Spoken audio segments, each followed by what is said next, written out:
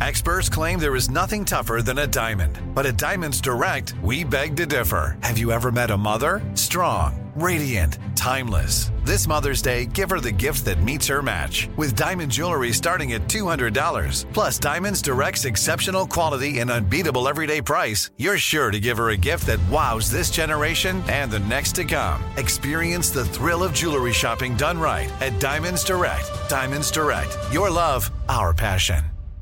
Enjoy all your favorite sports like never before at BetMGM. Signing up and playing is so easy. Simply sign up using code Buckeye and receive up to $1,500 back in bonus bets if you don't win your first bet. When you register with BetMGM, you can get instant access to a variety of parlay selection features, live betting options, and the best daily promotions in the business. And with BetMGM at your fingertips, every play and every game matter more than ever. Place your moneyline, prop, and parlay bets with the king of sportsbooks today. Sign up using code Buckeye and receive up to $1,500 back in bonus bets if you don't win your first bet. That's right, up to $1,500. Again, sign up using code Buckeye and receive up to $1,500 back in bonus bets if you don't win your first bet. BetMGM and GameSense remind you to play responsibly. 21 plus and present in Ohio. Subject to eligibility requirements. Rewards are non-withdrawable bonus bets that expire in 7 days. Gambling problem? Call 1-800-GAMBLER in partnership with MGM Northfield Park. That's 1-800-GAMBLER. This is your moment, your time to shine, your comeback. You're ready for the next step in your career, and you want an education employers respect. So you're not just going back to school, you're coming back with Purdue Global. Backed by Purdue University, one of the nation's most respected public universities, Purdue Global is built for people who bring their life experience into the online classroom. Purdue Global, Purdue's online university for working adults. Start your comeback today at purdueglobal.edu.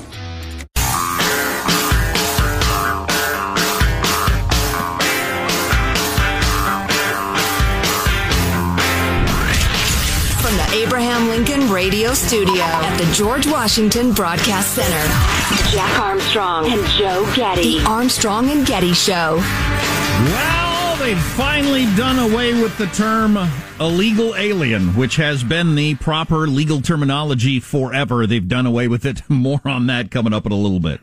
Oh, my God. The left's need to just cleanse language makes me insane. But all right, we'll talk about that There's later. a pattern there. Yeah, no kidding. Denying reality is the pattern. But again, I'll withhold my comments, he says, having made 2 comments already. A couple of quick things before we get to the meat of the segment, and a meaty segment it shall be. I'm reading this piece. We were talking earlier about Cal Unicornia and other places are talking about rescinding their outdoor mask ban, to which most people reply, I didn't know there was one. There is one? I never wear a mask outside. Then I don't. I never do. Because there's no point, there's no need. Even pre-vaccine, the chances are it's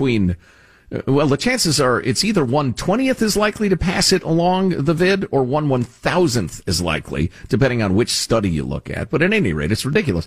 And then I'm looking at this idea of vaccine passports, and I think the writing about it is really interesting. Again, it has to do with Cal Unicornia, but every state is dealing with it. It's interesting from the point of view of liberal journalism. They write in the far left Sacramento Bee, as more people get immunized, hope for life to return to pre-pandemic normalcy has some businesses and corporations announcing plans to require proof of vaccination to keep patrons safe while attending a concert or football game, when boarding a flight or taking a cruise vacation. Colleges have also increasingly announced requirements for students to get vaccinated before returning to class. That seems like an innocent paragraph, but I think that paragraph is a perfect example of what Tim Sandifer wrote about in his book, The Permission Society, inspired by this very radio show, and what we talk about a lot. It has turned liberty on its head. Let's think about concerts, football games, flights, cruises, college classes, whatever. You are in one of just a couple of groups, just a very few groups. Either you're vaccinated, in which case the point is moot. The chances are almost zero. They're vanishingly small that you could get seriously ill from the vid. It's almost nothing. They're doing some studies on that right now, but it's almost nothing. Or, obviously you've already had it, or you're young and healthy and you don't care, or you're Ted Nugent and you've decided you're not going to get vaccinated, you're going to take your chances. That sounds like liberty to me, making the decision if I'm going to go to a concert. I am self-selecting. Either I go or I don't go based on my own needs and beliefs. And if I go and I have the vid and I spread it to unvaccinated people who said they're going to go to the concert and take their chances, who the hell are the authorities to tell us we can't make that choice? Well, I guess they're or are we still in the 2 weeks to flatten the curve? Oh boy. So hospitals don't get overwhelmed. I heard the other day, so we're at the 100 days here in a couple of days for 100 days Biden, of the Biden administration. Oh, yeah. He's going to give his first address. And I heard the quote when he started, and he said, "I'm just asking for 100 days. Everybody wear a mask for 100 days. That's all I'm asking." And the question, obviously, is, so on the 100th day here, I think next week, are you going to announce that's over or not? I'm guessing not. Right. I'm guessing like flatten the curve, that whole just this long gets extended. So I'm assuming anybody who's compelled to be, say, on an airplane, the pilot and the air waitresses. I love calling them that just because I know how annoying it is to them. So the pilot and the air waitresses, they're vaccinated, guaranteed, right? Right. So who am I protecting? People who have self-selected, I'm going to fly on the plane even though I'm unvaccinated. Well, but if there's a certain crowd, though, that would like to go to the concert and fly with the belief that everybody's going to wear a mask so that they can't catch it. It's not, I want to take my chances. It's safe because everybody's wearing a mask. Wouldn't that be it? Wouldn't that be a different crowd? Yeah, but I'm not talking about mask mandates. I'm talking about vaccine passports. Or the vaccine passport. Wouldn't it be the same thing? I want them to check vaccine passports so that I know everybody on there is vaccinated, so I can fly on there. How long are you going to accept that? Well, I'm against the vaccine passport, but I think that's just the argument from that side. Well, right. Okay. So my question to them would be, for how long? I mean, and by the time you implement this, it's going to be over. I suggest if you are susceptible to the COVID, if it is still a danger to you for the reasons we've been talking about, don't go to a damn concert. Don't fly. Right. I got to believe that crowd is not doing anything, because I know some of these people and they're still all hunkered down. They don't go anywhere or do anything, and there's still people who have talked about, I haven't hugged my aunt in 2 years or whatever. You're a crazy person. Yeah. They're living a different lifestyle than I am. But I don't think they're at risk anyway. I haven't really thought much or gotten into much of these discussions about the vaccine passport, just because I think it's not going to matter so quickly. I feel like these are just temporary bridges to ease people's comfort level. But it's going to be very temporary. I think we're going to cross the line of it doesn't matter in like weeks, and it'll be over. Yeah, this is funny. We're about to go onto ground that Jack and I have plowed a couple of times, that public policy and public messaging needs to be so freaking stupid to bring freaking stupid people along. It's frustrating for anybody who's not completely freaking stupid. And now would be a good time, except we're running out of time, to get to the study about how dangerous people think the COVID is for various age groups, the rest of it, based on their political beliefs. And my problem with some of this is that we're indulging people who are wildly misinformed about the COVID. By the vaccine passport thing or whatever, the people who think it's 50 to 800 times as dangerous to kids as it is, making kids show a passport to go to school because kids will die of it. I mean, I don't want to cater to them. Yeah, Jonah Goldberg with the Dispatch was relating it to the fabled Japanese soldiers on an island somewhere who thought the war was still being fought. People hunkered in their homes with masks on that are going to come out. I think I said that 2 days ago. They're going to come out. I think I said it first. I'm suing him. That dog picture posting son of a you-know-what. How dare he rip me off. People are going to come out of their homes in May with their masks on and their hand sanitizer and wondering what's going on. Yeah, right, saying, I haven't hugged a loved one in a year and a half, and the rest of us have been to games and parties and the rest of it. We're thinking, what? The vaccination thing is interesting in that it wasn't very long ago, a month ago maybe, who I didn't know hardly anybody that had been vaccinated. Now I don't know if I know anybody who hasn't. That happened fast. Right. So you know what? I was going to go into this absolutely brilliant letter by 21 black leaders denouncing the campaign against Georgia and the election laws, because that topic has not passed just because, Derek Chauvin got convicted.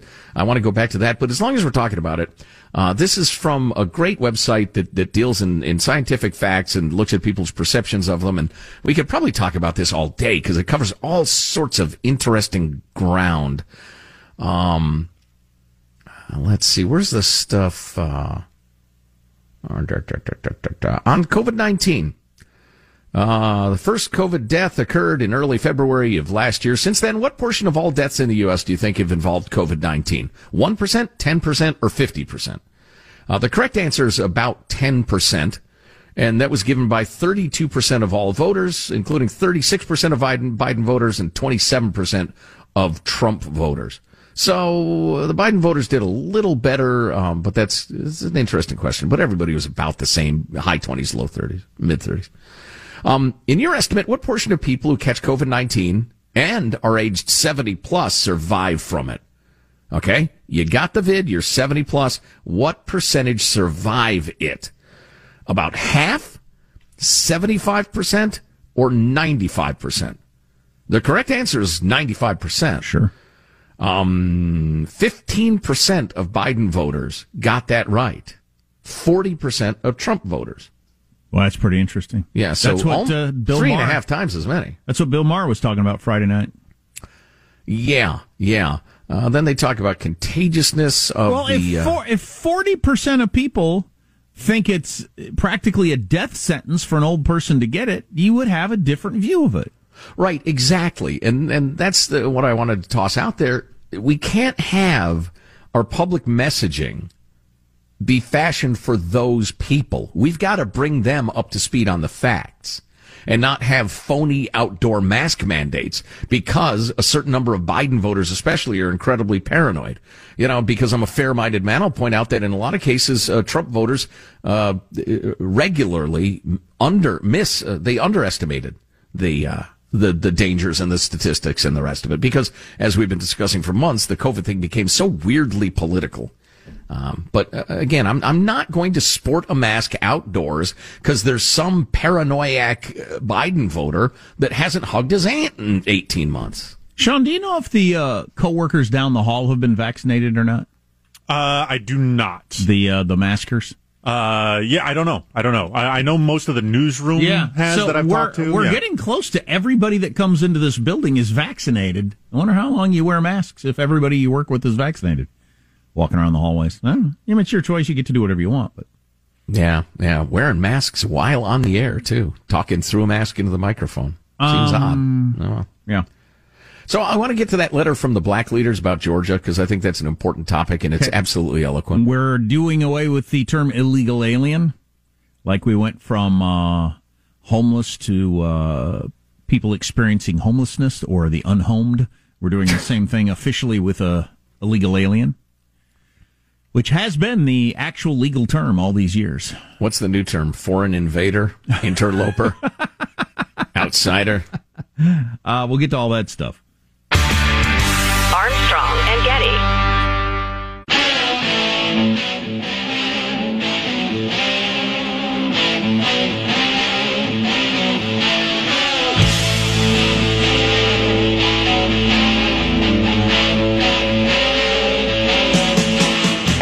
Blood Brothers of America. This is Ted Nugent. And if Armstrong and Getty don't get on the beast, I'm going to come out there and gut them and hang them on my wall and genuflect at the altar of their carcass. Now that's a threat. That's a great Ted Nugent who was on our show a couple of years back, and now he's got the COVID, and hope he turns out okay. We forgot to play this yesterday. Trump was on with Hannity the other night and dropped this.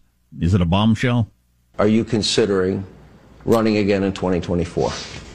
I miss the most helping people because I can directly help people. That's why I did it. Look, this has been a very traumatic. I had a great life, great company, great business, no problems. And now all I do is people go after you. It's vicious. It's horrible. But you know what? I love doing it because I help people. I say this. I am looking at it very seriously, beyond seriously. From a legal standpoint, I don't want to really talk about it yet. Okay. From a legal standpoint, I don't really want to. That's like, you don't want to be a declared candidate? How does that work? I don't know. Who knows? That's not certainly a full-throated yes, I'm running. I'll tell you that. No, Trump's brand is keeping people talking about his brand. And to move off of this topic quickly, Axios is reporting with 3 sources that Chris Christie is likely to run in 2024. So you're going to have Chris Christie, Mike Pompeo, Nikki Haley, and Tim Scott of South Carolina. Man, Ron DeSantis, ladies and gentlemen. All right. There's 5 heavyweights running. And then if Trump jumps in, how many of those would not run if he was running? I don't know. That'd be an interesting situation. I'm a praying mantis for DeSantis myself. That's a terrible slogan. Wait, I got like 2 years to work on that. I will. A praying mantis for DeSantis. Yeah, it's awful. I'll unleash Rantis about DeSantis. You were fisty for Christie for a while. Oh, easy. That. I was a talker for Walker first. I thought Scott Walker was going to be a great candidate. Then he kind of faltered on the national stage. He didn't have the chops. Mm-hmm. I loved what he'd done in Wisconsin, but he faltered. And then I was hanging with Christie. I was smoking a Dubio for Rubio, I think was your characterization. Oh, and then I schmoozed for Cruz. That's right. Everybody I backed almost immediately fell off in the polls. The kiss of death. Oh, yeah, pretty much. Simon & Schuster, one of your big book publishers, said it will publish Mike Pence's book, getting big backlash from their own employees. Shut the frig up. How dare you publish a book from Vice President Pence, who served under Trump? And, they caved the other day and wouldn't publish the book from the officer who was involved in the shooting of Breonna Taylor. Right. So that guy put a book out, which is something you'd think you'd be interested in reading. Well, and who else did they cancel? Simon & Schuster. Just a couple of weeks ago. But anyway, they something thoroughly defensible. I don't know if they feel like it went too far or Pence is a different situation. But anyway, Simon & Schuster rejected employees' calls to drop the Pence book deal. We come to work each day to publish, not to cancel, they say, after canceling 2 high-profile book deals in the last week. Yeah. Well, I think, and maybe this is my hopes being the father of my thoughts, but I think there are an increasing number of institutions, whether they're publishers, schools, or whatever, or the city of Portland, famously, who think, if we just appease these vicious people, if we just give in to this demand, they'll leave us alone. No, they will take and take and take. They will push and push and push until they've gotten their Marxist utopia going. You have to fight it. You have to. Oh, speaking of which, a little later on today, brilliant letter from a dad about his woke school indoctrinating the kids. Just terrific. Oh boy. And black leaders kicking back against the notion that Georgia's voting laws are somehow racist and terrible and Jim Crow. It's really good stuff. Cool. U.S. immigration enforcement agencies are updating their terminologies at the request of the Biden administration. They sent out a memo yesterday with guidance on the preferred terms to have a more inclusive language that Border Patrol and ICE should consider adopting. It isn't adopted yet, but they should consider adopting it. And that is, instead of using the term illegal alien, use homeland burglar. It seems like a step backwards, doesn't it? Alien will now be non-citizen or migrant. Alienage will be non-citizenship. Unaccompanied alien children will be non-citizen unaccompanied children. You get the gist of it. All right. Assimilation will become... why is assimilation a bad word? Will become integration or civic integration. And illegal alien, which we've all been using forever, is undocumented non-citizen, undocumented individual, or migrant. There is absolutely an effort by the left to change and confuse language, to remove clear words everybody knows what they mean, and replace them with fuzzy words that might mean one thing or another. Makes it easier to win arguments, I guess. Yeah, I don't know. Armstrong and Getty. Enjoy all your favorite sports like never before at BetMGM. Signing up and playing is so easy. Simply sign up using code Buckeye and receive up to $1,500 back in bonus bets if you don't win your first bet. When you register with BetMGM, you can get instant access to a variety of parlay selection features, live betting options, and the best daily promotions in the business. And with BetMGM at your fingertips, every play and every game matter more than ever. Place your moneyline, prop, and parlay bets with the king of sportsbooks today. Sign up using code Buckeye and receive up to $1,500 back in bonus bets if you don't win your first bet. That's right, up to $1,500. Again, sign up using code Buckeye and receive up to $1,500 back in bonus bets if you don't win your first bet. BetMGM and GameSense remind you to play responsibly. 21 plus and present in Ohio. Subject to eligibility requirements. Rewards are non-withdrawable bonus bets that expire in 7 days. Gambling problem? Call 1-800-GAMBLER in partnership with MGM Northfield Park. That's 1-800-GAMBLER.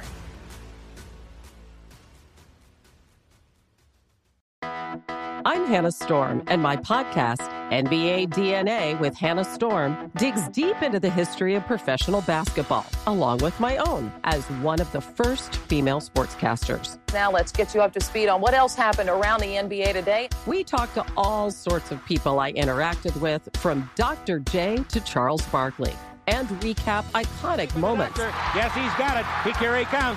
Way rock the baby to sleep and slam dunk. As well as some of the wild stories behind the scenes. We were like, what? What are we in for? The scoreboard crashes before we even tip a game off. Today, the NBA is a global sports and entertainment giant. Players are multimillionaires and cultural icons. Iguodala to Curry, back to Iguodala, up for the layup. Oh, blocked by James.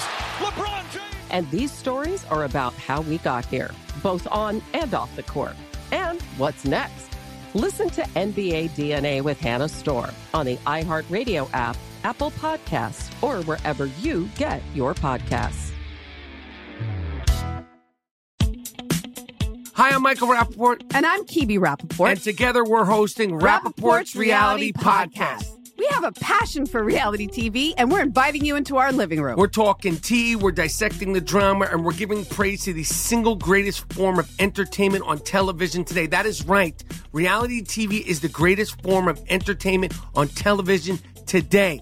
Here are some examples of what you'll hear from us on Rappaport's Reality Podcast. This is where we discuss all things reality TV, all things popular culture. And a little bit of Rappaport's reality, the reality of us. We're figuring out. And if we had been recording these last 4 or 5 days, it would have been, the podcast juicy. Would have taken a left turn.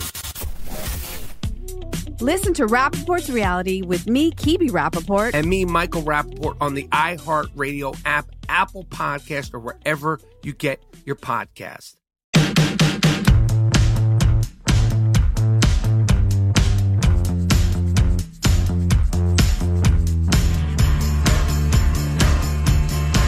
The Armstrong and Getty Show.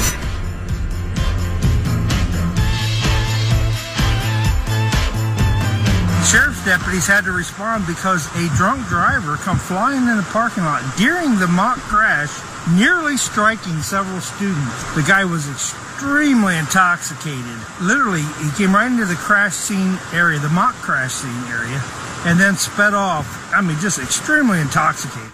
So a high school is running one of those anti-drunk driving mock accident exercises, and a drunk driver crashes into it. It's like rain on your wedding day. It's not like that at all, but it is ironic. Great Scott, you got to have the regular police and the irony police respond to that scene. Because the kids are thinking, wow, this is getting so realistic. Yeah, they really did a good job here. How did they let that guy just smash into the fake wreck? Well, it's not a fake wreck, it's a real wreck, but wow. We haven't talked to any George Floyd for a while. We will coming up. Both sides hate what Nancy Pelosi said yesterday about George Floyd sacrificing his life for justice. People on the left hated that. People on the right hated that. There's a lot to hate. We'll explain why.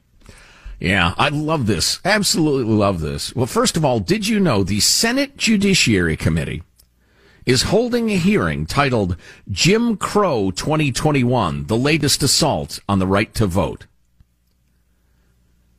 calling the most sensible and mild efforts to ensure voting integrity Jim Crow, which is obscene. And anybody who has any knowledge about civil rights fights through the history of this country they've got to hate that. Well, sure enough, 21 civil rights leaders, prominent black conservatives, defend Georgia's new election law in a letter to the U.S. Senate Judiciary Committee. They write, among other things, it's become clear that even well-intentioned critics of the law simply have no idea what the law is. It is clear they have no idea how favorably Georgia's new law compares with most other states, including President Biden's home state of Delaware. And it is clear they have no idea that a majority of black voters across the country support the key provisions under attack by critics. The simple requirement that voters be able to identify themselves when voting. This is the same simple requirement needed to pick up baseball tickets. Oh, they did not pick that comparison out of thin air. Or board a plane. Also intentional. Activities hardly as important as voting. Boy, that's so great. Did you hear anybody in the lying corporate media point out that, the vast majority of black voters actually support voter ID? No. Of course you didn't. I was pretty surprised when I saw that myself, just because I'd heard the narrative so much. But yeah, it's pretty clear. It's about a 70% all the way around. For all your different groups, right, left, matter your color, because it just makes perfectly good sense. Of course, you have to show your ID to vote. Right. They mentioned that Stacey Abrams will be testifying in this Jim Crow 2021 hearing at the Judiciary Committee. They mentioned that President Joe Biden has made multiple Jim Crow references, which again is horrific. The Jim Crow era had the Klan and other groups beating, terrorizing, lynching black people for trying to vote. This is asking you to show your free ID. The Georgia law requires voters to prevent ID in submitting absentee ballots. It slightly reduces the number of days for early voting from 19 to 17. It gives voters an earlier deadline to mail absentee ballots, an earlier deadline. Signatories from Georgia include the Reverend Alveda King, niece of the Reverend Martin Luther King Jr., Michael Lancaster, director of the Frederick Douglass Foundation, Vernon Jones, former Georgia state representative, Heritage Foundation President Kay James, who grew up amid segregation. They have tarred with the brush of racism people whose only sin is a desire for confidence in our elections, the letter says, and it takes exception to mischaracterizations of the Georgia law, which they call proper, honest steps in reforming the election process. Quote, to compare today's policy differences with the literal life and death struggle of previous generations is to diminish these heroes' struggle, sacrifice, and enormous accomplishments. It is past time for today's generation to come together in an honest, civil, and straightforward way to protect these shared values of voter access and election integrity. It should be easy to vote and hard to cheat. That's a great phrase. I'm going to remember that.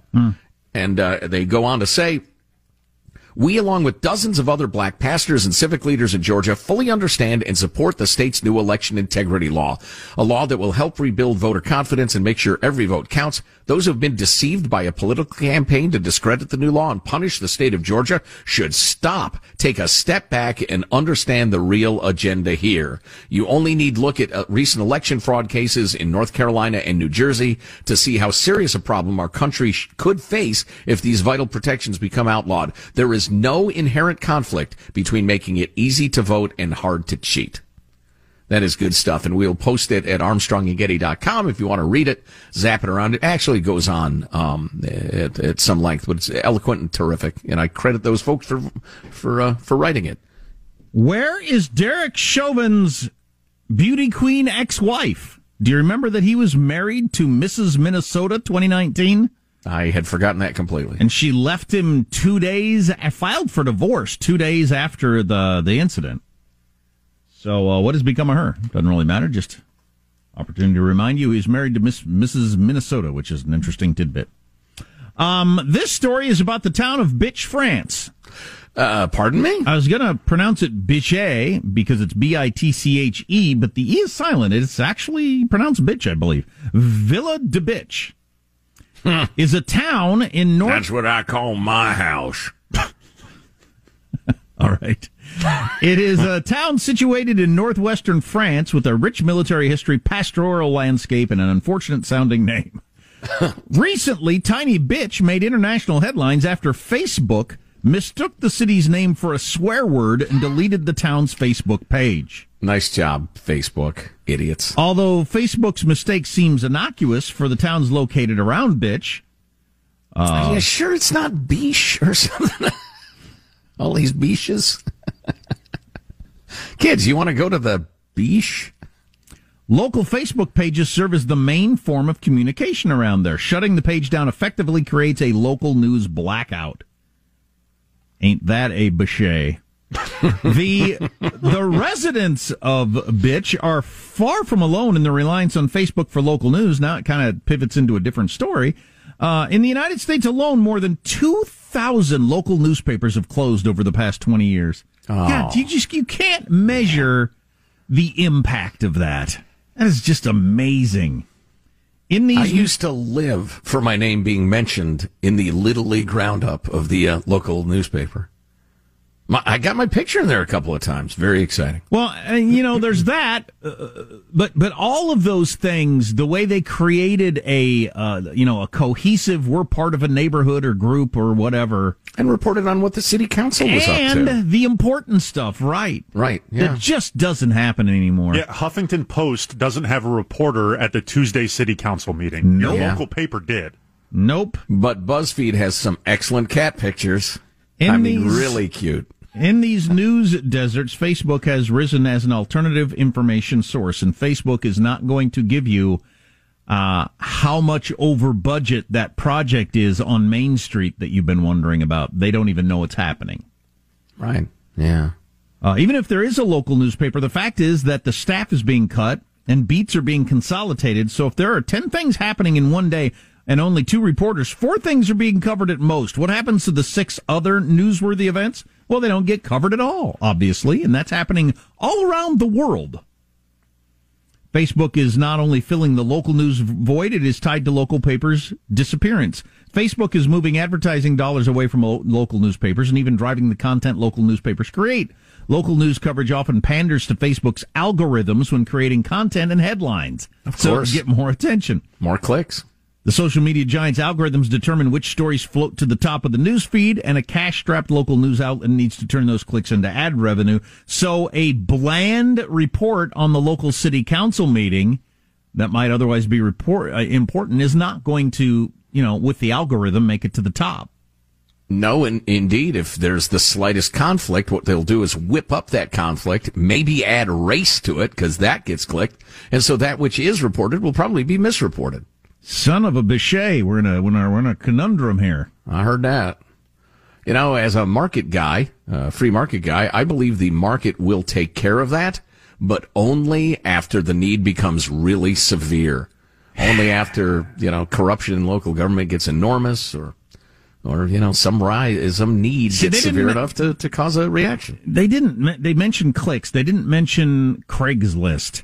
So much of the revenue of your local newspaper was the ads. Mm-hmm. And I don't know that if there are enough, well, I'm pretty sure there aren't. Specifically the classified ads? Yeah. Right. Yeah. I'm pretty sure there aren't enough clicks that can support a smallish town newspaper reporting on the actual news. There's not enough money in the clicks on that. No, not a chance. Because I was about to say, you would think over time every town will have its own website that everybody becomes aware of, that everybody goes to, and, you hire a couple of reporters, but who's going to pay their salaries? There won't be enough clicks in small town America to pay anybody. It'd have to be like a vocation. For the reporter, the editor, the fact checker, for the week it takes of trying to get people on the checker. Well, that is one of the first positions that got eliminated as newspapers and newsrooms got squozed. Sure. How about fact check? Sean's right. How about back in the day when any newspaper of any size had a wise ass kind of like us who would comment on goings-ons, in the city or the local area and write a column about it once a week. And with that job, because I knew a few of them, and with that job, own a home, raise a family, have kids and a couple cars. I mean, with that job, now everybody's a wiseacre commenting on what's going on and getting nothing for it for the most part. Except likes. Our friend Rick Cushman was a TV critic for the Sacramento Bee way back when we started. He lived a couple of houses down from me, had a nice house, living a life, paying for it by being a TV critic. Now it seems crazy that anybody could make a living off of being a TV critic in a town in America. Well, and the truth is, as a terrific writer and a guy as he was, a lot of his salary was being paid for by used lawnmower, blade just sharpened.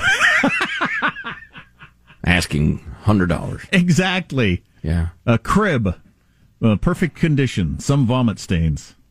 Yeah. Okay, that second part interferes with the first, the perfect condition part, I think. It's hard to not have vomit stains on a crib. Plus, as a kid, I loved the Sunday comics. Every Sunday, getting the Sunday comics. Garfield, Andy Capp, all those. Calvin and Hobbes is probably responsible of 30% of the reason why I know how to read. Yeah, there's truth to that, sure. So can you make a living as a guy who comes up with comic strips anymore? Probably not. I wouldn't think so. I'm not sure under what circumstances, you could get... Well, you'd have to love it a lot and be brilliant and do it for a long time. But then where's the revenue come from? And put it in book form, I guess. But Patreon? Usually those were people that were getting it more or less for free through the newspaper that came to love you so much they would buy your book. Right. Dear readers, my wry and comedic observations of a little boy and his tiger are as fun for me to draw as you to read. But I don't have any food. and I'm starving. I live under a bridge, so if you could kick in a few bucks, that'd be helpful. I'm so hungry. Yeah. Mark Trail, remember, Joe? Yes. Oh, of course. Mark, the adventures he had, Michael. He was half naturalist, half like kickboxer. There were a couple of those. I always read the funny ones, the supposedly funny ones, but I never read the dramas like you did. I loved them. Because nothing happened. I tell you what, you're married to Mark Trail, you're a crazy woman. His wife constantly beset by savages or eaten by crocodiles. He was constantly coming to her aid. He'd get into adventures and she'd take it on the chin. There's nothing funny about the death of local newspapers, Joe. No, indeed. Thank you for bringing it back. Is something society's going to have to fix. I don't know how it will happen. The death of local newspapers is horrible, much like Hagar, the terrible Viking, often represented. Hagar the horrible, exactly, yes. I don't know. Sorry, I feel like I belly flopped there. There was something there. Nah, I enjoyed the reference to Hagar. I had like three or four I'd read every day. Hagar the Horrible was one when I had a newspaper with that. I always checked out Chuck Brown. Chuck Brown. The Far Side, obviously. Far Side, if that was yes. in your paper, sure. Yes, sure. You Calvin Hobbes. I would read like the Family Circle just to be mad, I guess. I don't get it. How are you making a living? There's nothing here. For a couple of months, I would describe and read the Family Circus, and then just explode in laughter. As if it was the funniest thing I've ever seen. You had to have been there. Yeah, it was funny at the time. Oh, boy. Some stuff from the Derek Chauvin trial. Nancy Pelosi, did she step in it yesterday? She said something that made people on all sides of politics unhappy. That kind of her specialty lately. That and other stuff on the way. Armstrong and Getty.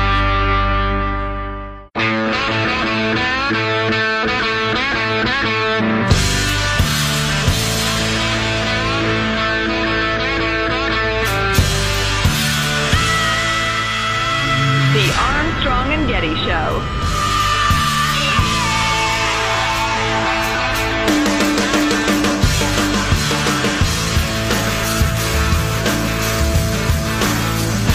Thank you, George Floyd, for sacrificing your life for justice. Because of you, and because of thousands, millions of people around the world who came out for justice, your name will always be synonymous with justice. Unless we can change the law, this will be an episode. We change the law, we're going down a different path altogether. I understand what Nancy Pelosi was trying to do there, but nobody seemed to like it on the right or left. Nancy Pelosi hit after thanking George Floyd for sacrificing his life, as you just heard there. University of Illinois history professor and black activist Barbara Ransby tweeted out, Did Pelosi just say, George Floyd, thank you for sacrificing your life? He did not sacrifice his life. His life was violently taken. Others were equally appalled. Thank you for sacrificing your life. Better to say, I'm sorry you had to sacrifice your life for justice. Or I'm pretty sure he didn't sign up to be murdered by a cop. No. What the F, Pelosi? Sacrificing your life is something you do on your own. He was murdered. We just had a trial that proved that. And here's somebody with 100,000 followers who's with Deadspin. Why do they keep putting her out in public? That was appalling. So there's that end of what she had to say there. That was a weird way to phrase that. Yes. And then the last part about we'll always think of justice when we think of George Floyd. Here's Candace Owens on Tucker Carlson addressing that part. And the idea of martyring George Floyd, the way Nancy Pelosi spoke about him, it completely forgives all of the trauma that he brought against his victims while he was alive. You know, a man that served 7+ stints in prison while he was alive, armed robbery being 2 of the reasons why, and now we're going to martyr him and say that your name will forever be synonymous with justice. Imagine if you are one of his victims that is alive, one of his victims that he armed robbed, and you have to hear that this man's name will always be synonymous with justice. How would that feel to you? I feel like we are living in fiction right now in America. We are losing this country, and we are living in fiction because people are not strong enough to call out this stuff. I think justice was done, and I'm glad it was done. And I think Chauvin was, got what he deserved. But George Floyd being the face of justice seems really weird as a career criminal, including armed robberies, as you heard. And right. then a drug addict. And then the idea of sacrificing your life for justice when you're lying there handcuffed, somebody choking you out. Having just committed a crime, wasted on drugs, as a dad. I mean, people rightfully talking about how he loved his daughter, and that's a beautiful thing. Sure he did. But to make a saint of a man who at that point in his life is still a drug addict and still doing crimes. I mean, come on. Let's admit, a guy with a criminal history and a drug addiction ran into a cop who went too far and should have taken his damn knee off the guy's neck. That's what happened. There are no saintly sermons to be delivered here. Keith Ellison also went way too far, if you ask me, in citing George Floyd as some sort of paragon of beauty and righteousness. Maybe we just crazy. Maybe we just try too hard to make everything into a giant historical moment, as opposed to what it is. Either that, or there are few humans that have any patience for ambivalence. He's a good guy in a lot of ways, but a bad guy in a lot of ways. It's a shame. No, people can't handle it. You got to either be a hero and a saint, or a monster in people's minds. This is tied, I think, to the Facebook algorithm thing. The headlines are catering towards engagement online. Mm-hmm. That certainly plays a role in it. A lot more on the way. Armstrong and Getty. I'm Hannah Storm, and my new podcast, NBA DNA with Hannah Storm, chronicles my 6 decades in professional basketball. From growing up in the sport to becoming one of sports TV's first female broadcasters. Join me as I dig deep into the game's history, unearth some wild stories, and talk to my friends from the world of basketball, from Dr. J to Charles Barkley. It's been a wild ride, and now I get to take you with me. Listen to NBA DNA with Hannah Storm on the iHeartRadio app, Apple Podcasts, or wherever you get your podcasts. Imagine you ask 2 people the same 7 questions. I'm Minnie Driver, and this was the idea I set out to explore in my podcast, Mini Questions. This year, we bring a whole new group of guests to answer the same 7 questions, including Courtney Cox, Rob Delaney, Liz Phair, and many, many more. Join me on Season 3 of Mini Questions on the iHeartRadio app, Apple Podcasts, or wherever you get your favorite podcasts. 7 questions, limitless answers. More Than a Movie is back with Season 2. I'm your host, Alex Fumero, and each week I'm going to talk to the people behind your favorite movies. From The Godfather, Andy Garcia. He has the smarts of Vito, the temper of Sonny, the warmth of Fredo, and the coldness of Michael. To the legend behind La Bamba, Lou Diamond Phillips. When I walked in, I didn't think I had a shot at Richie because John Stamos' picture was already up on the wall. Listen to More Than a Movie on the iHeartRadio app, Apple Podcasts, or wherever you get your podcasts.